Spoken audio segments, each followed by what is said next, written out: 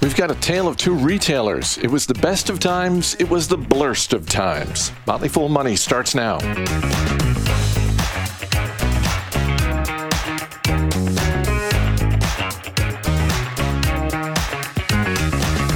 I'm Chris Hill, joined by Motley Fool senior analyst Asit Sharma. Thanks for being here. Chris, thanks for having me. Two of the biggest retailers in the U.S., two pretty different stories. And we'll start with the bigger one. We'll start with Walmart. Bigger company and bigger story. First quarter profits for Walmart were much lower than expected. Shares are down 10%. And I know we don't really care about stock movement for any one given day. I will point out, however, we don't really see that type of movement up or down with this company. And I get the impression, I'm sure this is not the impression Doug McMillon, the CEO, and his team are hoping to give, but I'm sort of left with the impression that they seem surprised by the impact of inflation on this quarter. What did you think when you saw the results and the commentary from management? I mean, Chris, I think, they, like other big retailers, are taken aback by the pace of inflation, the magnitude of it, and the fact that it looks like it's going to stick around for a while. But I thought this earnings report maybe makes the case for longer-term investors why you want to invest in a company like Walmart if you're going to invest in the retail space, and we have this kind of environment. I hail, not directly because I was born in Massachusetts, but I hail from an agricultural region through my parents of India, where they have a lot of great rustic sayings. And one of those is, I'm not a goldsmith, I'm a blacksmith. Meaning thereby, sometimes it's good to wield a heavy hammer on an iron forge rather than be someone who's very good with intricate design and molding small earrings and such. And this is what Walmart did. I mean, they are paying for over-resourcing. They overstaffed last quarter because they had a lot of employees on COVID leave, and those employees came back before they thought they would. They spent a ton on inventory, and I should say invested here because that's something that comes off of your cash flow statement into your assets. It's not really an expense, but let's put it this way, they bought a ton of inventory because they suspected that they would have increasing problems with supply chain. That turned out to be the case, and it totally turned their cash flow around from a very nice positive complexion to negative cash flow this quarter. But these are the kinds of things, if you're a long-term investor, you want to have these big mammoth companies in your portfolio so they can react ahead of time. And if they're over-resourcing for a problem, so be it. You don't want to be on the other end of things where you've got a company that doesn't have the resources to deal with higher inflation over time or can't manage inventory problems in advance. So I'm giving them a lot of credit this quarter. Certainly Walmart, when you consider its size, moved so nimbly early in the pandemic in the way it was able to staff up safely, invest in curbside pickup, beef up their delivery, all those sorts of things. And so I think we're going to find out pretty quickly if this quarter that we're seeing right now is a stumble or if it's a pattern, because I don't think anyone expects inflation to drop dramatically in the next 3 months. And maybe Walmart is just taking it on the chin all at once with this one quarter and things get smoothed out 3 months from now. But again, long term, you want to give McMillon and his team the benefit of the doubt because they've earned it. But if this were a less seasoned management team, I would absolutely understand people looking at them saying, you just blew it. You just blew this quarter, particularly in the wake of Home Depot, which we're going to talk about in a minute. But I think that's part of the challenge for Walmart from an investor relations standpoint is they're not doing this in a vacuum. There are other major retailers on deck this week. Home Depot reported this morning as well, but you like to hope that they're going to just smooth this out over the next few months, because right now this looks bad. I mean, I agree with that. And as far as Doug McMillon and team are concerned, they've got some really good muscle memory that they will sort of prod awake now, right? During the pandemic, they faced challenges. I mean, Amazon was really taking it out on the rest of the retail world by boasting about how much it paid its employees, and Walmart was forced to react. So some of their wage growth was reactionary.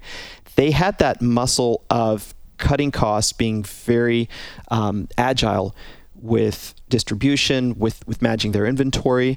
I mean, for years, that's how they made their bottom line is by being a sort of a cutthroat type of retailer. So I think they'll prod those skills back awake this year, having spent the last couple of years just trying to catch up, invest in e-commerce, make sure that they had competitive wages. All the investments and rising of costs that they've willingly endured in the near term, I think that will serve them. But more than that, just going back to some of their old playbook to manage cost during inflation and makes a little bit more of these sales, which, remember, these sales are rising because prices are higher. So they've got that part that's helping them make more of that revenue drop to the bottom line. So I think it's an open call. We're just going to have to watch. My guess, though, Chris, would be that they do manage this better than people seem to expect today on the ground looking at the stock price. And one of the things they talked about was how the impact of inflation in terms of what are people buying at Walmart, it was more heavily slanted towards essentials like groceries and less sort of nice to have things, sort of additional things which would drive up the average ticket. Different story at Home Depot. First quarter profits and revenue came in higher than expected. Home Depot raised guidance for the full fiscal year. It's the first quarter full quarter that Ted Decker is installed as CEO, and I was a little surprised at the boldness of that call because we got 3 quarters to go in the fiscal year. I'm assuming you don't raise guidance like that unless you are confident that whatever comes your way in the next 9 months in terms of inflation, in terms of supply chain issues, you're going to be able to deal with it. Yeah, Chris, I think that they feel very confident about one thing, which is the direction of interest rates for the rest of the year. So if we were to wind back the clock a year ago today, the 30-year average mortgage, according to the St. Louis Fed, which tracks this number, was sitting at 2.96%. Today, that number is 5.11%. Now, that's the average. If you have less than average credit, that interest rate to take out a 30-year mortgage is going to be a lot higher, maybe closer to 6%. So I did some number crunching right before you and I taped today. A 30-year mortgage at the median U.S. home price of $375,000, that monthly payment is $1,573. Now, that's what you would have been in store for last year if you had taken out a 30-year mortgage a year ago today. This year, same mortgage, same house. It's a $2,000 payment, $2,038. So you've got a $465 delta, monthly delta. And this is something that is, I think, pushing Home Depot's results this quarter because those rates didn't rise overnight. They've been sort of creeping up over the last year. And I think there are thousands of potential home buyers who have put off purchases, and we'll start to see these numbers more and more as we look at the pace of home sales. But I think you see the effect on the DIY business, the do-it-yourself business at Home Depot, and also the pro business. So these are the installers who help people with projects, who help put stuff into new homes. Both of these components contribute when we go into a period where people are delaying home purchases. We saw this at the beginning of the pandemic. I think, Chris, you and I talked about this on a podcast, how they benefited. It's the same thing again, except it's not COVID, it's interest rates. And you sort of see this all over their numbers. I mean, they, like Walmart, had roughly 3% growth, but they brought most of that home to the bottom line. And they had this very nice, just steady growth. I'm looking at their gross profit margin. Their total gross profit dollars grew about 3%, so almost following the sales growth.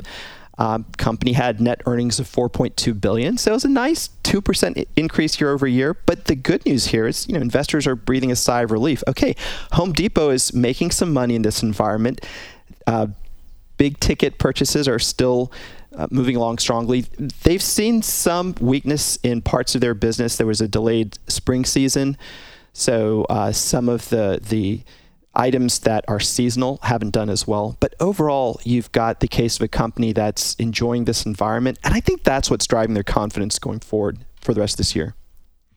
You also have same-store sales in the U.S. up 1.7%, which is not a big number, but that's off of a year ago. It was up 30%. So part of the guidance that we're seeing out of Home Depot is just that low to mid-single-digit comp growth the rest of the year.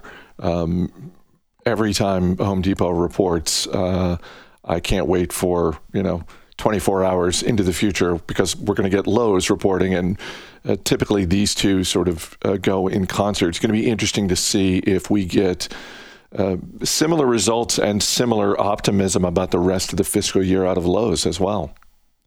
I mean, I'm guessing we will. Both companies have done a pretty good job of working on their stores over the last few years. So the stores, they just look more spruce. If you walk into Lowe's or Home Depot, they're using more digital technology. Lowe's has been playing behind in terms of its distribution and warehousing for years. From Home Depot, it's catching up. So I'm guessing they had a good quarter as well. But, the bottom line here is, Chris, you said, they've managed to maintain their pandemic gains. People are still going out en masse, and this just shows up in the numbers. We were talking about Walmart having sort of negative cash flow. I think their negative free cash flow number, so when you take their cash burn and add what they invest in their fixed assets, something like $7 billion. And here we have Home Depot, which, again, they're investing in inventory as Walmart is. So while they didn't generate as much operating cash flow this quarter, it was still $3.8 billion, a very healthy quarter of cash generation. So now watch the market prove me wrong. But I think we'll also see some pretty nice results out of Lowe's. I want to go back to one thing before I let you go, which you touched on, which is the digital investments that both Home Depot and Lowe's have made, because it's one of those things that I feel like has gone a little bit under the radar for the investment community.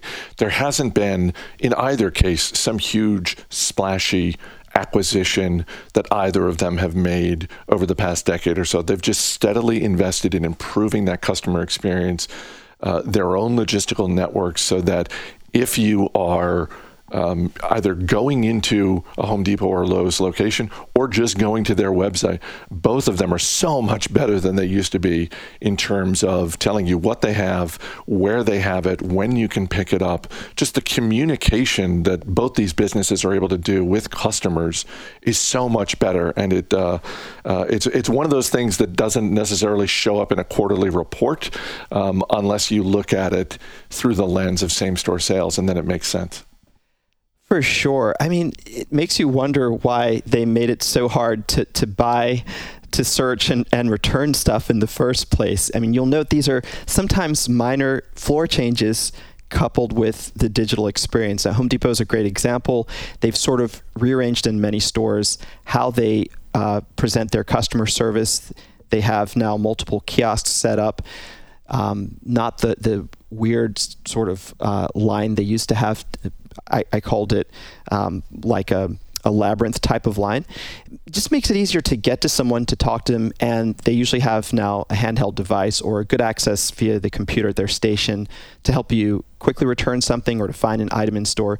Touches like this, I mean, just are really great. And I'll put in one last thing, which is also an area that neither company has invested in. It's an area of digital prowess that they benefited from, and that's the prowess of people like you and me who've become very adept at using YouTube to figure out how we can swap out a bathroom fixture or properly apply paint to do it ourselves. This is something that is also underappreciated as well. The availability of knowledge that we all have access to give us the confidence to go out and do a project ourselves. Asit Sharma, always great talking to you. Thanks for being here. Appreciate it. Thanks, Chris.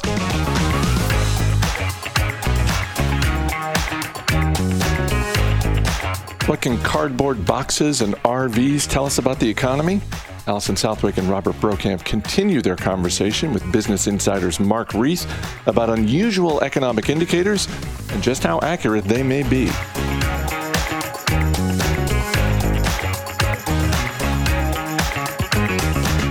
Well, last week you may have noticed a leading indicator that would tell you that this week we're going to talk about more leading indicators. Yes, that's right. Mark Reeth is back, and we are going to talk about a few more leading indicators that in theory, maybe predict the future health of the economy and the markets.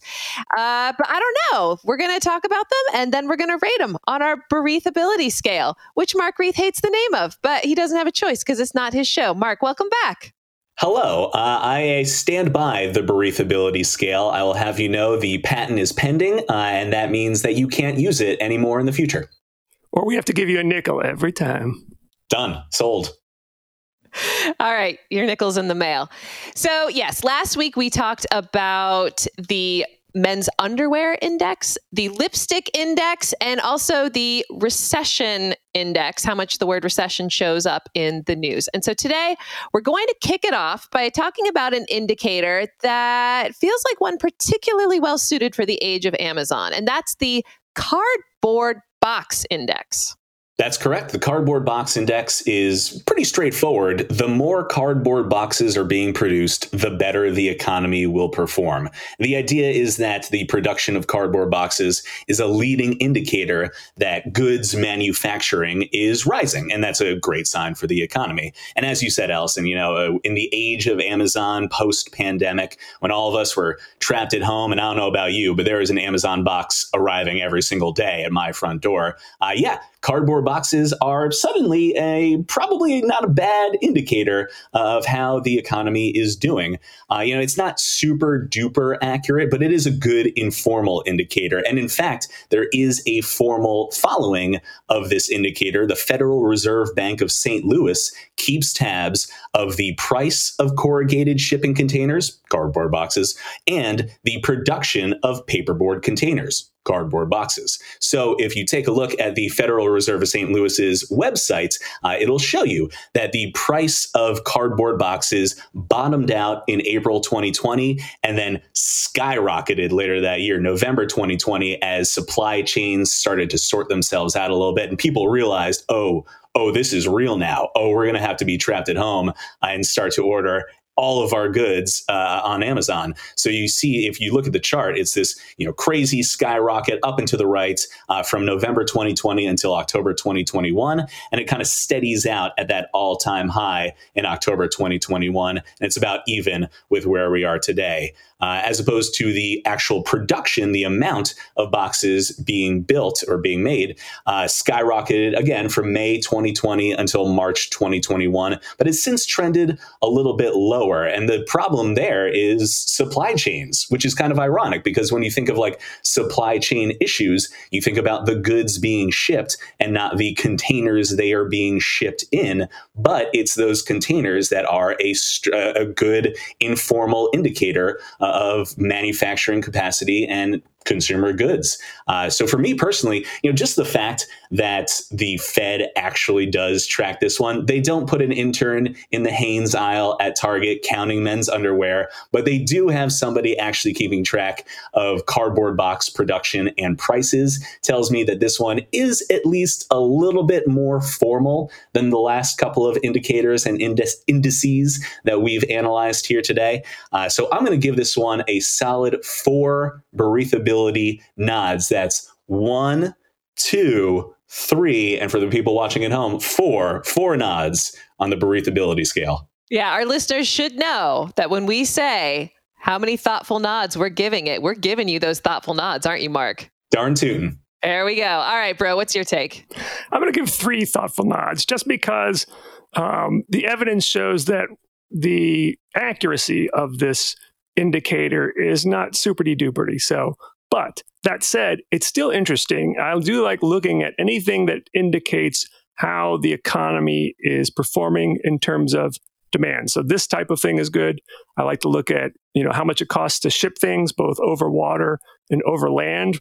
By the way, the cost of both of those are down significantly over the last couple of months. Could either mean a good thing because inflation is coming down, or it could mean a bad thing because demand is drying up. Either way, I like to put them all together and take a look at them. So yeah, I'll keep this one in mind. Darn tootin' and superdy-duperdy. This is the level of economic analysis you're going to get with the Forget the breathability index. Let's get the superdy-duperdy scale going. I give it 3 darn tootins. All right. Next, we're going to talk about one that feels particularly timely because who among us doesn't want to live that sweet, sweet van life?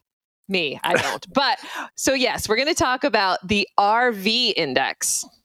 That's right, the RV index. The idea is that a decline in RV sales precedes a recession. The logic there is that if you're uncertain about the future, maybe you're putting off buying big ticket items like an RV. And to the RV index's credit, it actually has been superdy-duperdy accurate, at least recently. And we'll talk about my change of tone of voice there in a moment. But RV sales slipped in 2018, 2019. And then, of course, 2020 happened and we had ourselves a recession.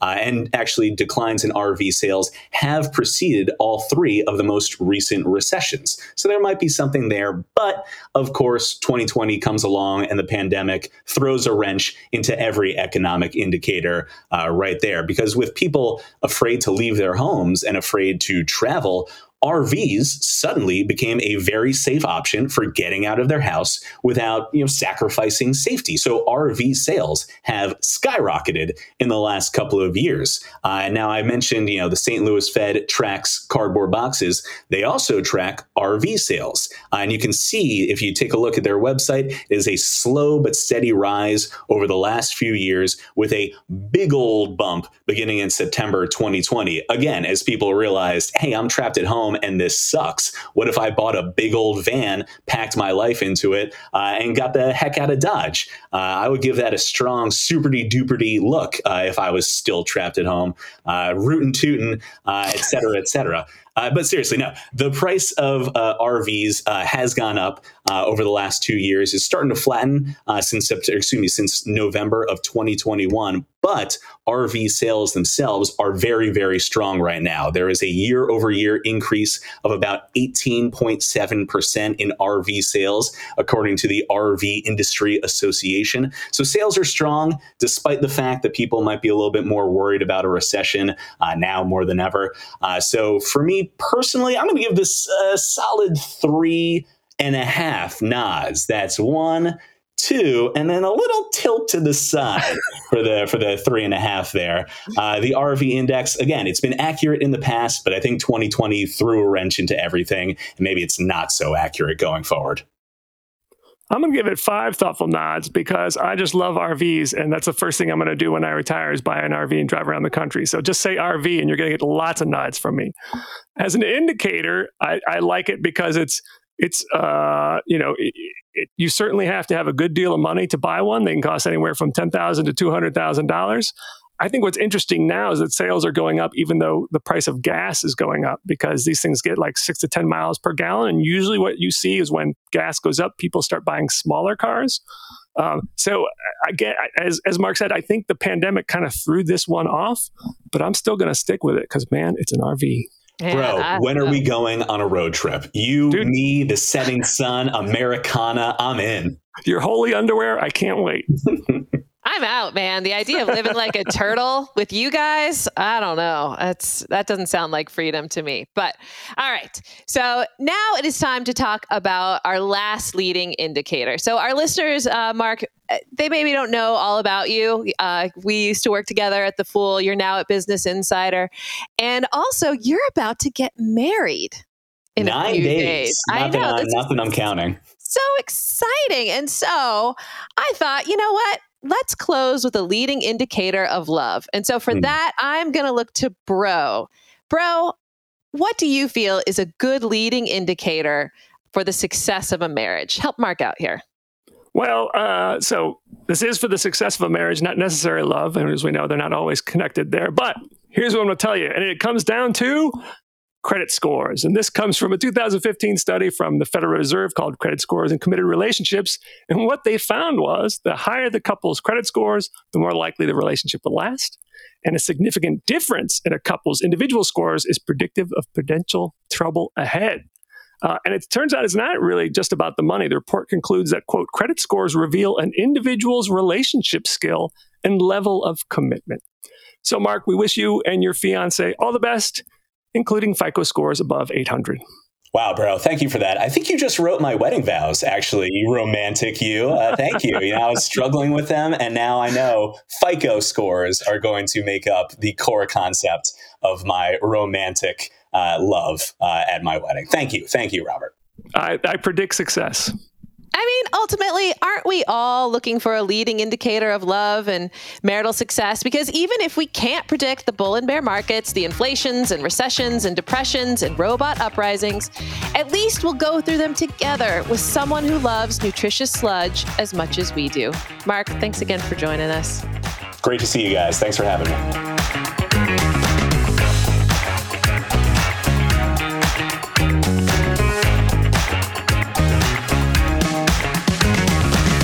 As always, people on the program may have interest in the stocks they talk about, and the Motley Fool may have formal recommendations for or against. So don't buy or sell stocks based solely on what you hear. I'm Chris Hill. Thanks for listening. We'll see you tomorrow.